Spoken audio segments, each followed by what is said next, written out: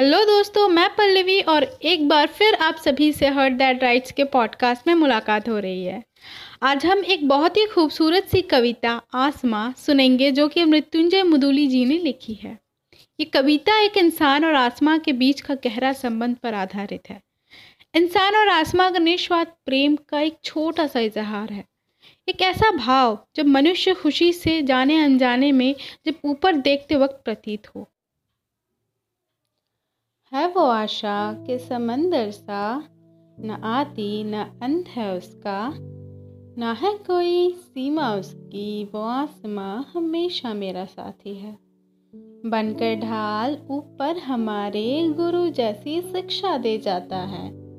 बनकर ढाल ऊपर हमारे गुरु जैसी शिक्षा दे जाता है।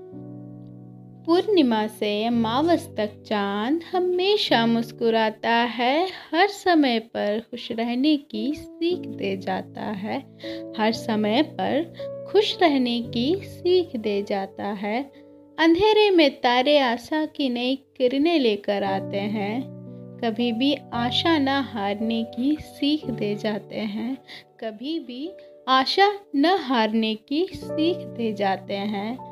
हर अंधेरे की फिर एक सुबह आती है। सूरज की किरणें सारा अंधकार दूर करती जाती है। बिछड़े हुए बंधन को पास ला जोड़ता है। ये आसमां हमेशा मेरा साथी है।